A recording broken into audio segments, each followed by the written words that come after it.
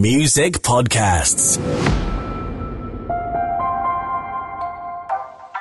Hi guys, welcome to Learn Kenyan Law with Wanjiku. I am your host, Wanjiku Mwangi. And we're still talking about construction laws, and again, I am joined with Ashley. Karibu sana, Ashley. Thank you so much. Please introduce yourself. So my name is Ashley, and I'm a training architect in Kenya. Great, thank you for coming, Ashley. And as we promised, this episode, we're also going to be talking about building codes. And Jim Rohn tells us that whatever good things we build end up building us. So whichever construction or whichever house we're planning to build will definitely affect us, either positively or negatively. So Ashley, today we're here to talk about the building codes here in Kenya. So just from the start, what is a building code?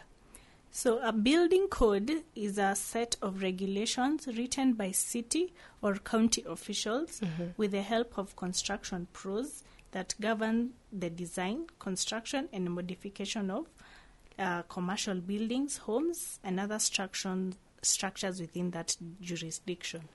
Yeah. So what do you feel is the importance of having a specific kind of building code? Because I remember we talked the last episode, we've been talking about the NCA, how the contractors need to have been registered, even with a specific kind of bodies.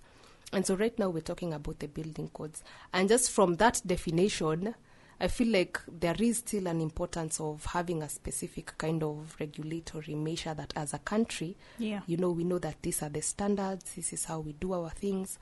What do you feel is the importance of building codes? So building codes are important when it comes to the design of the various types of buildings. For example, maybe when constructing a hospital, you should know that if it's let's say like a county hospital, it should have a certain amount of beds included in the design, or it should have certain amount of bathrooms. What is the drainage process in the design?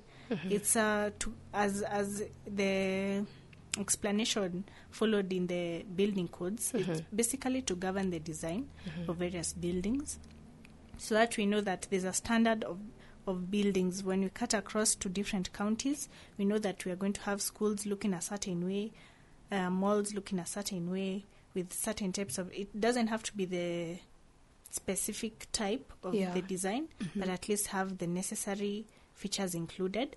Then also when it comes to bringing up of developments in an area, it also helps us understand what types of developments are done in this area. Yeah. Is it residential? And if it's residential, should it pass, for example, 2 stories?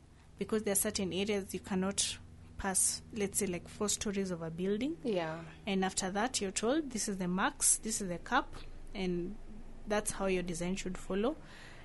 Certain aspects also, like when a building passes 4 floors, it should have a lift. Yeah. Certain regulations like that. So it helps us just to understand how developments should take place in certain parts of the country, certain counties, and what are the steps to follow. Yeah. So now I get it, and I really understand why it's important for even us as a nation to have a specific kind of code and standard that we follow. Yes. So Sorry, and also building codes are specific to the country. So different countries have different building codes. So you can't go, like, say, from Kenya and go to let's say the UK and use the Kenyan building codes to build in the UK. Yes. Yeah. I feel like it would be different because sometimes even our climate changes dictate how we do our things. Yes. Oh, great. True. So the next thing that I'd want us to talk about, for example, I want to build a house here in Kenya or build a property here in Kenya. What's the process that I'm supposed to be following for me to also be in line with these building codes that we're talking about? Okay, so for the first point maybe I should give, as a developer, you should probably know a few bylaws. Yeah. Laws in Kenya that help you build. So at least have some form of knowledge so that as you're getting into the construction space, you know what is right and what is wrong. Yes. So it's important to know some of these bylaws.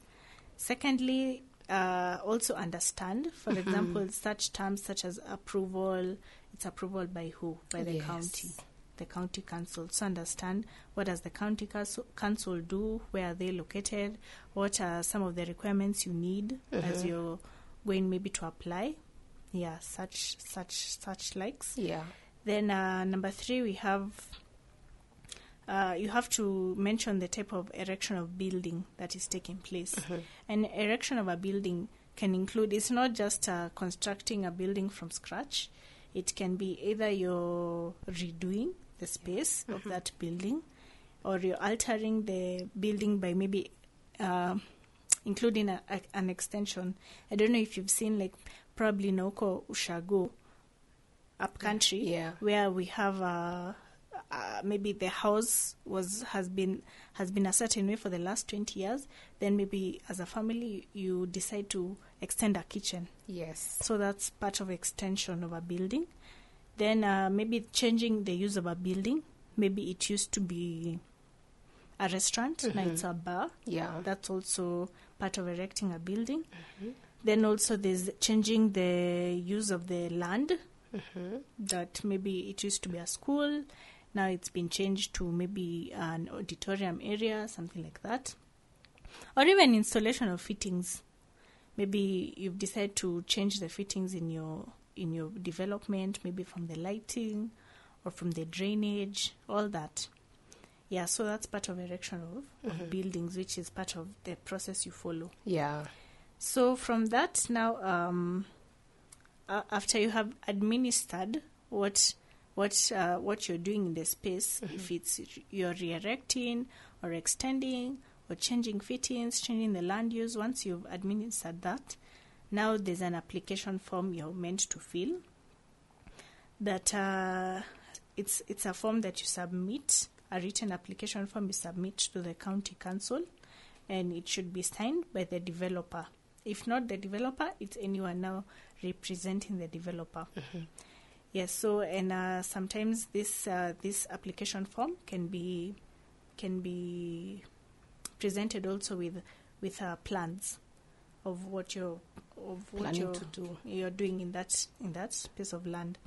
So after this, now you can submit now the other plans that are included, maybe mechanical, structural engineering plans and all that. Then there's a fee that you pay to the county council after you submitted your application, and it's required by law. So there's a fee that you pay to the county.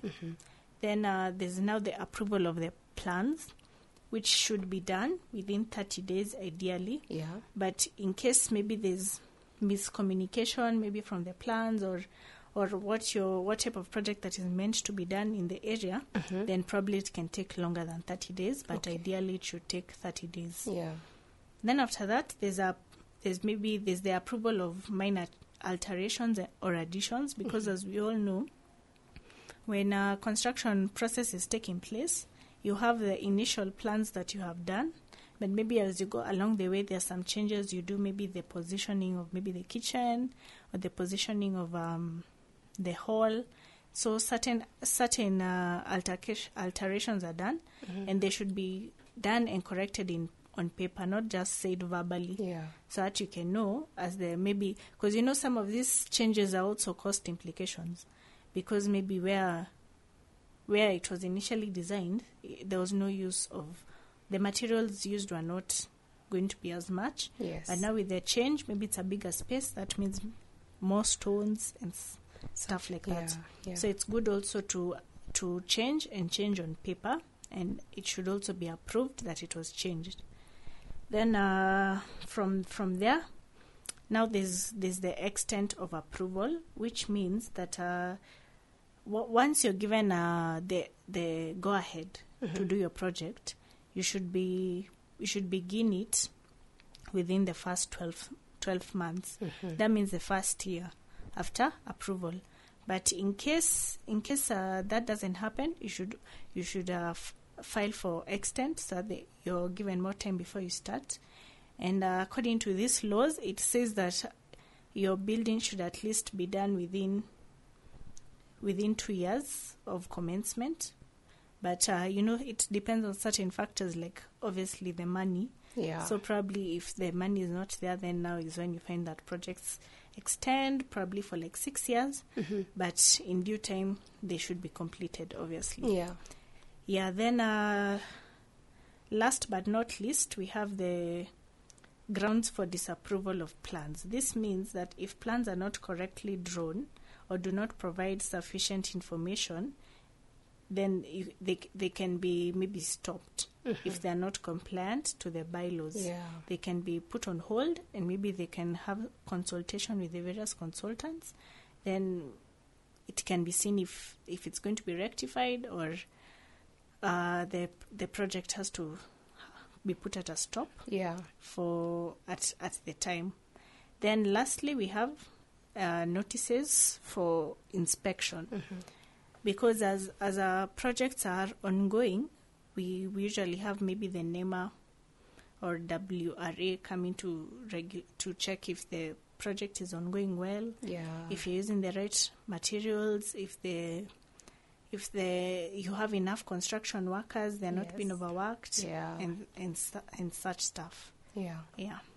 Wow, that is such a very comprehensive. You've taken a step by step in understanding the process of building. Yes. And I like the fact that you've started with the citation. I always say it's always important for you to understand the laws that are governing your area of interest. Yes. Even where you're staying, if you want to build a house, if you want to just basically do anything, you need to understand the law says this. Because as they say, ignorance is no excuse. Yes. Once you're caught and you are going to simply just say, I did not know. And again, if you want to build a house, why would you risk? So I really am appreciative of the fact that you've told us we need to understand the law, and we not only read it, but we need to interpret it correctly. Yes. So if it's saying approval from who? Who are we looking at? Are we looking at our local governments?